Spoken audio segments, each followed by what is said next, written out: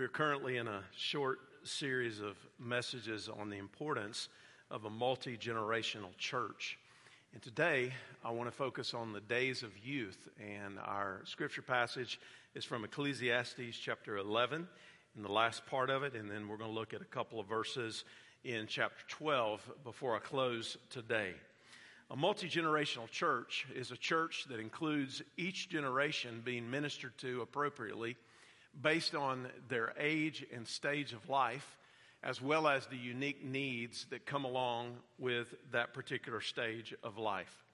But it's also a church that interacts with, in a healthy way, across generational lines, where we know one another, we serve one another, we serve together, and we carry out God's purpose for our lives and also for the church as we do that as the body of Christ. And in the message, Bring the Children to Jesus, we focused on some of the current realities, both in society as well as some demographics that we are up against, both here in our state as well as around our country.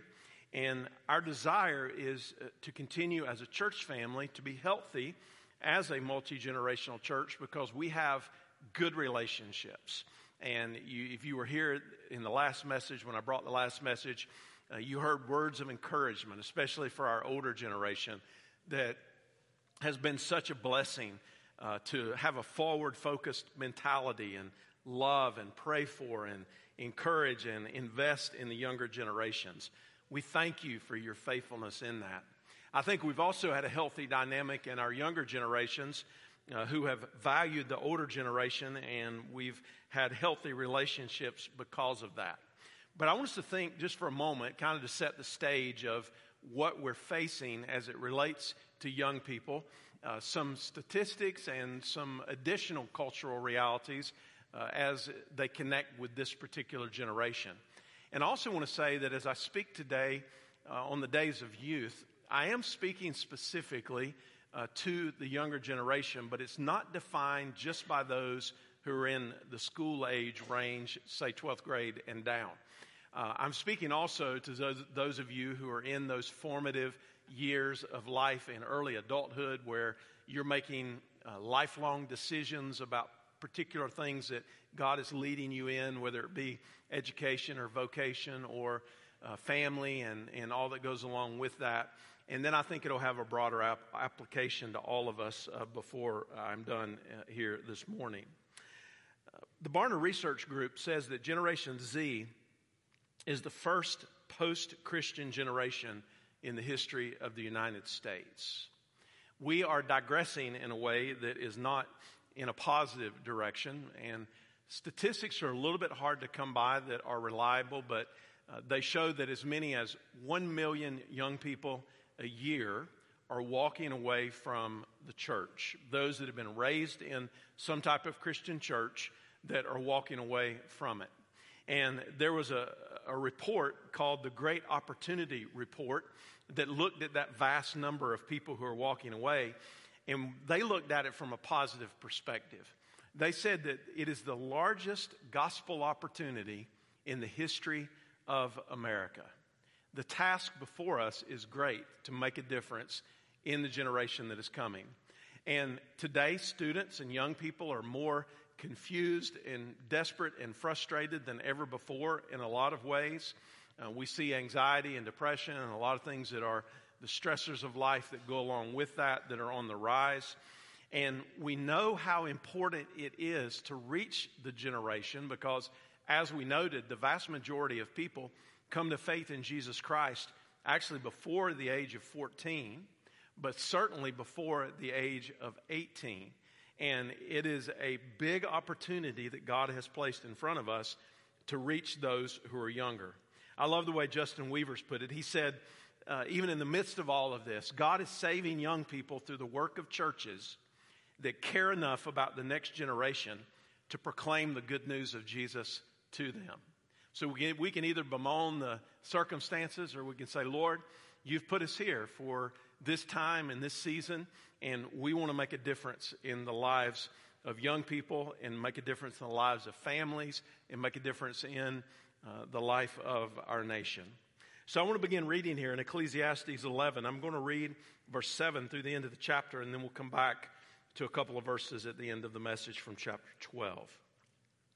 Light is sweet, and it is pleasing for the eyes to see the sun. Indeed, if someone lives many years, let him rejoice in them all, and let him remember the days of darkness, since they will be many. All that comes is futile. Rejoice, young person, while you're young, and let your heart be glad in the days of your youth, and walk in the ways of your heart and in the desire of your eyes. But know that for all these things, God will bring you to judgment. Remove sorrow from your heart and put away pain from your flesh, because youth and the prime of life are fleeting. The title Ecclesiastes stems from a word meaning a person who calls an assembly. The author identifies himself as the preacher. He's generally understood to be King Solomon because he also makes a reference to himself as the son of David, the king of Jerusalem. So as King Solomon, he would have written this somewhere before 931 BC. The perspective of the book is that he's looking back on life, especially the folly of his life, and he's doing so with a measure of regret. And by the lessons he's learned, he's then pointing us to what a life looks like that is lived under God's direction. Everybody looks for meaning and purpose in this world somewhere. Everyone is looking for somewhere to belong. And Solomon said, listen, I've tried all the remedies that the world has to offer in my search for meaning, and I've found them all to be futile. They are nothing but vanity. So he comes through to the other side, and he concludes that meaning is found only when we remember our Creator and we recognize the accountability that we have to Him. So in these few moments that we're together, I want to show you 3 wise instructions regarding the days of youth. And the first instruction is this: make the most of your life. Verse 7 and verse 8. The preacher warns that life is now. And he gives us a rather stark warning about death, because we know that death is the great equalizer. Death is coming for everybody. No matter what age we are, we know that this is a reality of living in this world that we're in. And he shares a message here about those who are in the prime of their life. Those of you who are young, and the whole world is in front of you, and you are in the prime days that God has given you. And he gives us a message about the enjoyment of life. And he writes metaphorically about light and darkness as figures of life and death. Light represents the goodness of life. You remember, light was the first to be made in the formation of the great world. And when God said, let there be light, and there was light, and it has shone ever since. Light is sweet, and it's pleasing for the eyes to see the sun. And light represents life itself. So we might say that to see the sun is to be alive. Think about a dark winter day after those dreary days have set in and they've just continued on one after the other, and we've not seen very much sunlight at all, or maybe none for days on end.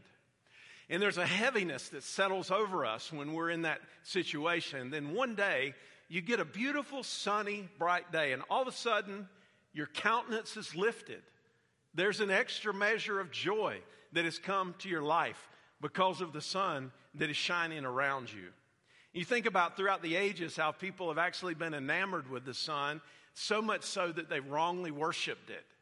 And Solomon is making the point here that light and life are a comparison that we all can understand about what God has given to us.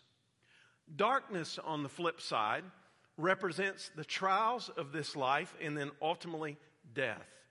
The psalmist put it this way in Psalm 88 and verse 12. Will your wonders be known in the darkness, or your righteousness in the land of oblivion? Now I think there's some wonderful clarity here. And the reason I say that there's some wonderful clarity here is because it's a realistic view of life about the joy of the good things as well as the serious nature of the sorrowful things. And the reality that he's presenting to us is that we will experience many dark days in a sin-fallen world. And knowing this, we ought to enjoy life as much as we can while we're in the prime of it. And he tells us that it is good to find joy in the pleasures of life. And that enjoyment is to be lifelong. So he says, rejoice in all of your years and remember the days of darkness will be many. He's saying to us the same thing that the psalmist says in praise to God. This is the day that the Lord has made. We will rejoice and be glad in it.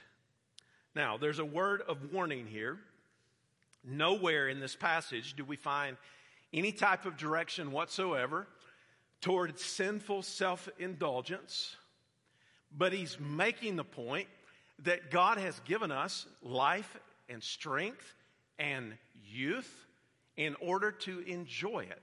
The legitimate pleasures of life that God has given us, those things are good, and they are a blessing from the good hand of God. So therefore, we're to be thankful for them and see them as the blessing that they are. So if you're in those younger years especially, I want to encourage you to be thankful for every day of your life. So often we get caught up in what's next.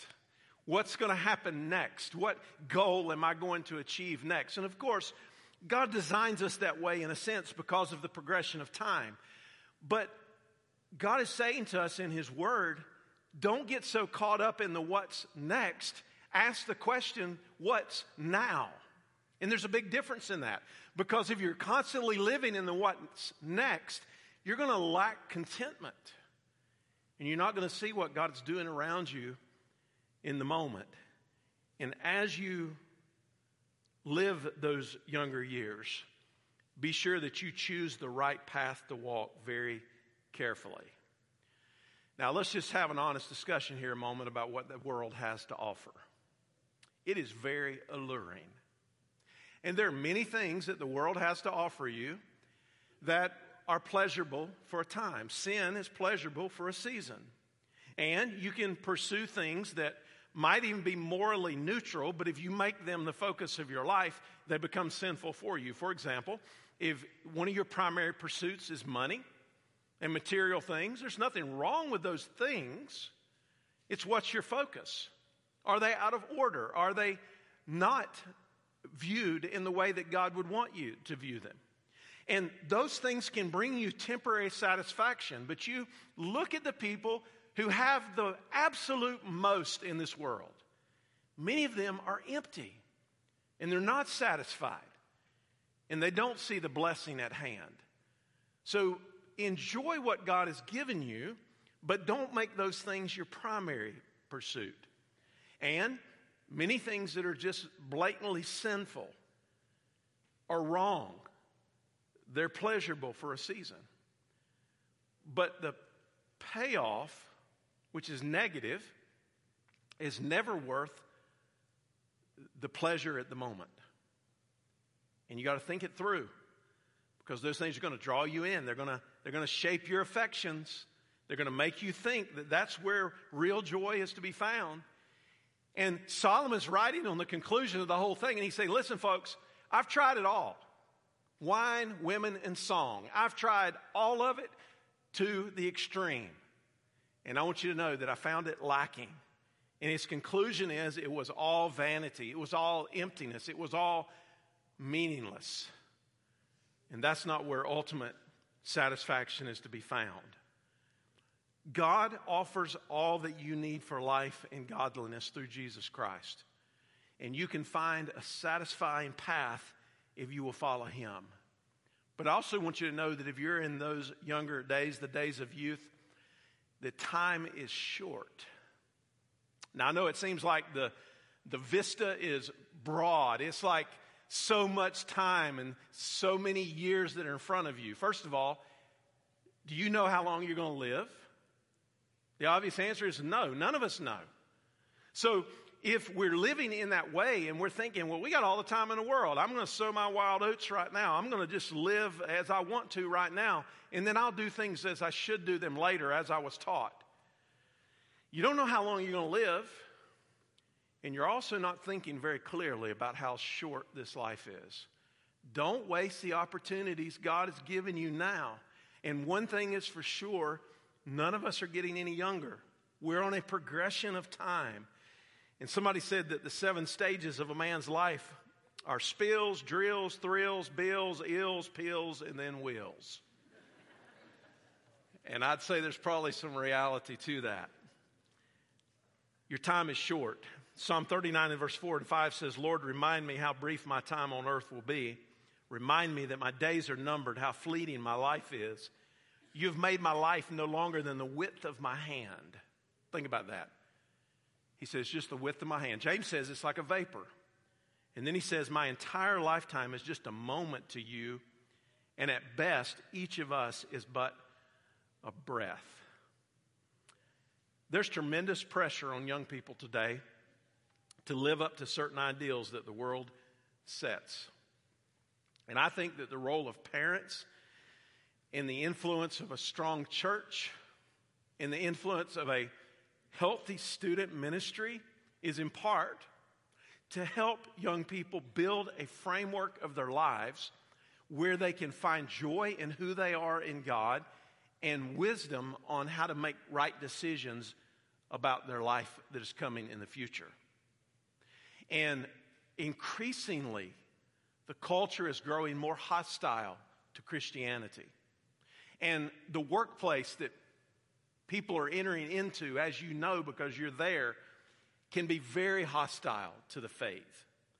And we have to prepare young people with the tools that they need to live for Jesus in the midst of that environment. And make the most of your life and be blessed with what God has given you today. But then there's a second instruction, and that is take life as it comes. And I want you to look now at the first half of verse 9. Rejoice, young man, while you are young, and let your heart be glad in the days of your youth. When you're in your youth, you have the blessing of strength and vitality. And if you don't have the sense of fulfillment and joy in that, then something is missing. Because when you're young, there is a whole world of possibilities and there's a whole world of opportunities that are in front of you. And the older you get, the more responsibilities that you get and the heavier the weight of those responsibilities get. And don't waste your time now worrying about what's coming in the future, but take life as it comes. And so many young people have the pressure on them because they're thinking they got to have it all figured out and they've got to have their plan perfectly together. Let me let you in on a little secret if you're part of that younger group. Those of us who are older, we don't have it figured out either. We are figuring it out as we go. We look like we have it together sometimes, but we are learning as we're going as well. And if we can learn to take life as it comes and look for our fulfillment in God, then we can find ultimate fulfillment. So I want you to know that a strong relationship with God in Christ ought to be the priority of your life because everything else flows from this. Poor decisions, they flow from getting yourself distant from God and His Word and His people. And if you stay close to the Lord and you build your relationship with Him, and you surround yourself with other people who also want to honor Him, then you can progress together in the direction that the Lord wants you to go. And I think about today how younger people are awash with influence from social media and regular media and the culture around them. And it's literally 24/7. And if there's not that strong framework of a relationship with the Lord, and with strong teaching and discipling, then the influence of the world is going to win out. And if you're not walking with the Lord and surrounding yourself with other people who have a desire to do the same, then you're going to be led in a direction that's ultimately not going to be healthy or holy for you. So acknowledge the basic blessings that you have of family and church family and friends and opportunities to learn and opportunities to have fun and opportunities to enjoy the things that interest you. Make the most of those things and know that God wants you to be blessed and to honor Him through those blessings. And as you do it, entrust the circumstances and the seasons of your life to God. Young person, ask God what He wants to do with your life right now. Don't worry too much about the seasons that are still to come. They're going to come. But ask the Lord, what do you want to do with me now? What is your purpose for my life now? There's a heavy burden often placed on young people to grow up so fast. I think about even when I was a much younger person and in those formative years, 30 years ago and more, and the difference in the speed of how young people are pressured to grow up today. And it is vastly different, and the speed is increasing. And I would say that as the world moves at that fast pace, that the role of parents and the influence of a strong church and a student ministry is in part to lift the burden on young people while they're figuring things out and growing into who God wants them to be. And we need to provide youth with a framework to navigate life as it comes to faith in God and confidence in who they are. So what that says to me is that a student ministry in a local church ought to be a place of warm hospitality where there's a welcome to the young people. It ought to be a place where the truth is consistently taught, and it's taught in love.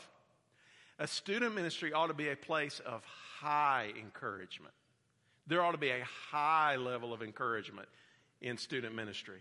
And there ought to be an abundance of grace. That's the type of culture that we want to grow in our student ministry. That's the kind of culture of a student ministry that can make a difference in young people's lives for the rest of their lives. So youth, take life as it comes. And then the third instruction, I'm going to move along. Know that you are accountable for your life. Let's look at the last part of verse 9 and then verse 10. And there's a curious instruction here to follow the ways of your heart and whatever your eyes see.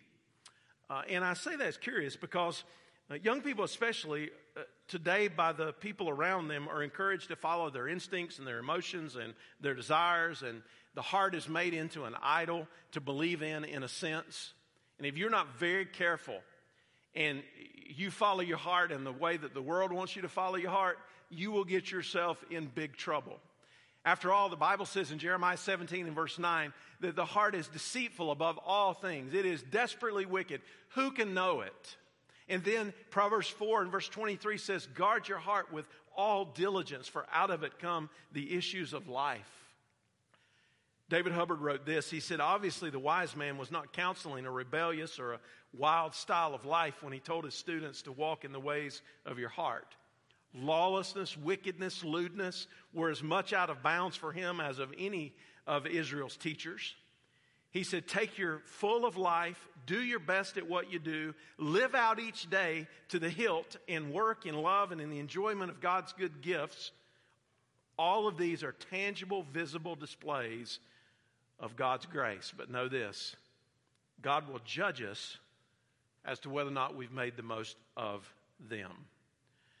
Now, please note here, if your faith is in Jesus Christ, you will not be judged as it relates to your salvation. You will be judged as it relates to your stewardship of life. Your sins are covered by the blood of Jesus. The righteousness of Jesus is imputed to you as a gift from God by faith in Him. But you are accountable for how you live and the choices you make. So let me state it this way.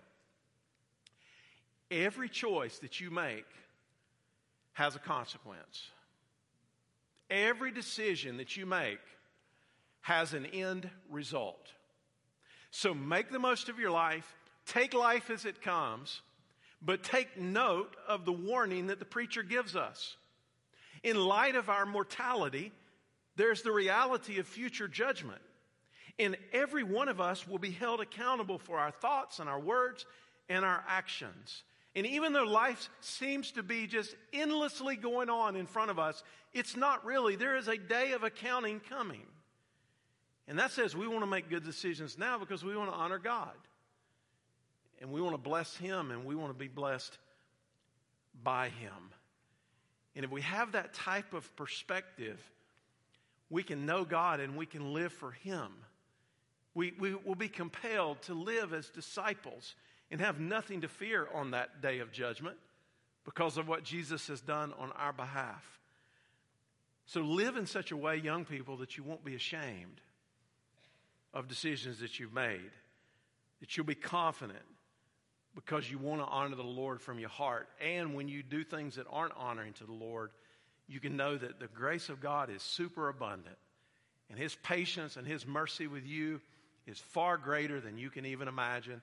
And His forgiveness is a measure of His grace. So what about the role of parents and the influence of a strong church and student ministry?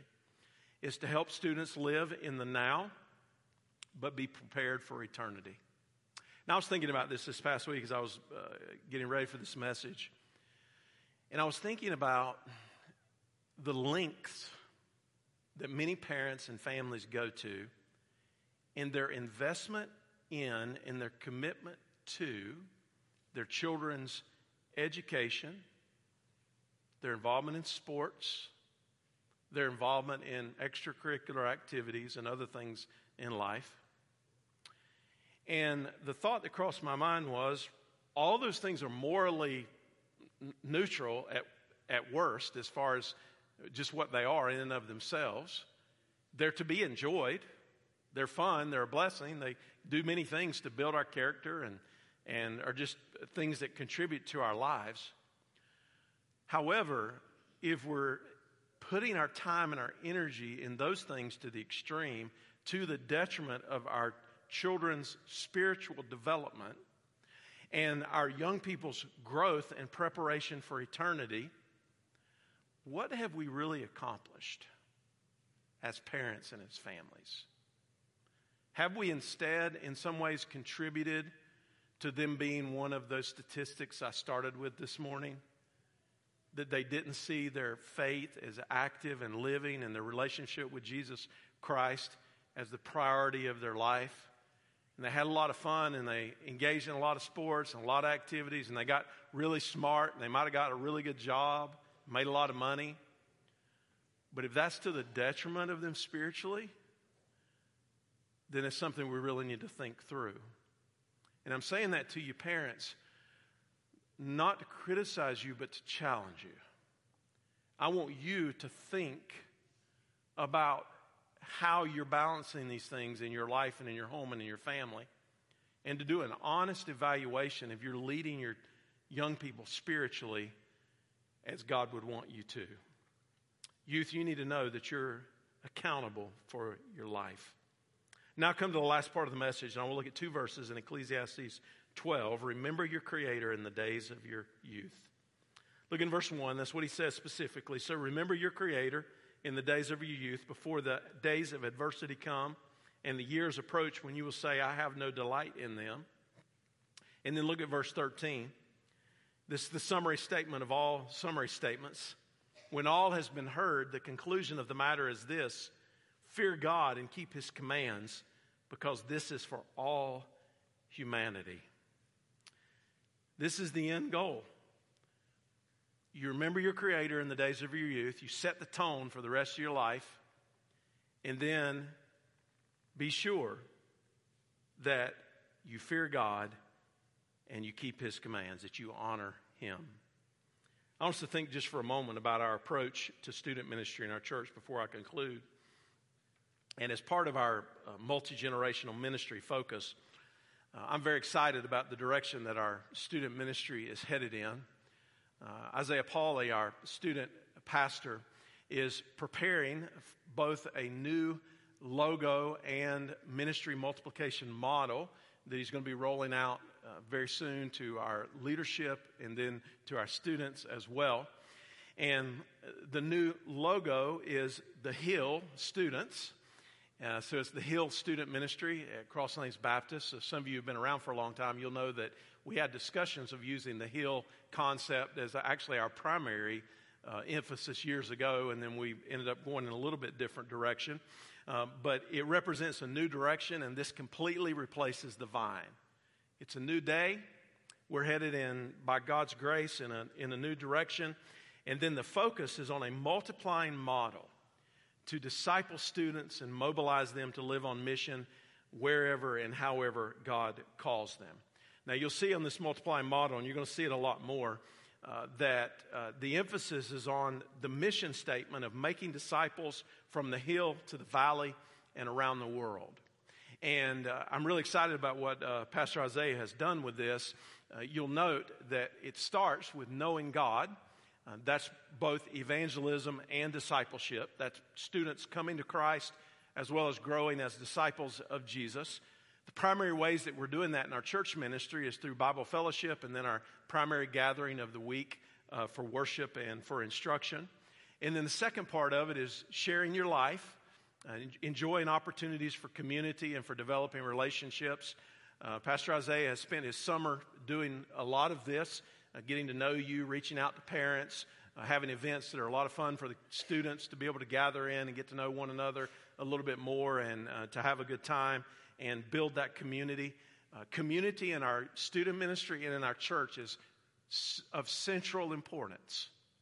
Otherwise, we're disconnected and we're just coming here as a collection of people from different places and we don't have that common bond, but if we have the community, then we can grow together. And then 3, finding your place. The importance of connecting and engaging in the life of the church and helping students understand, young people understand that they've been gifted spiritually if they know Christ and that they can be involved in the church as part of that multi-generational ministry. And then the fourth part of it is to live on mission, helping our young people serve God wherever they go and however God leads them. Now, we've been blessed that some of our younger people have gone away for a time and then God's brought them back. We got some really great servants that have come back into the life of the church through the years. But the reality that we know is real and just a fact of life is that many leave when they leave here. They go on to other places and vocations and educational pursuits and so on. And the question is, what are we doing in our ministry to prepare them for that so that they live as disciples? So one of the first questions they ask when they go to university is not where's the party, but where's the Christian fellowship? Where are the disciples at? How can I be a part of that?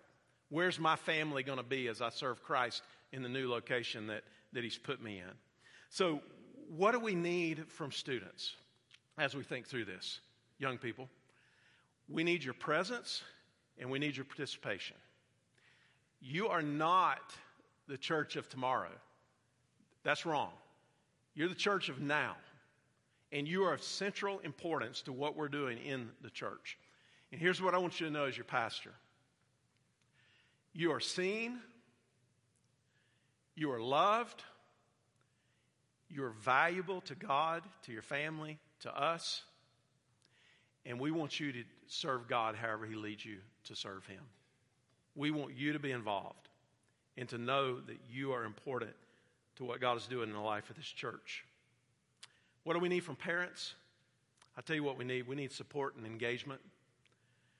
Parents, if you expect us as a ministry to help you disciple your kids and come alongside of you, remember, they're your kids. We are not claiming them as our kids. They will never be our kids. They're your kids.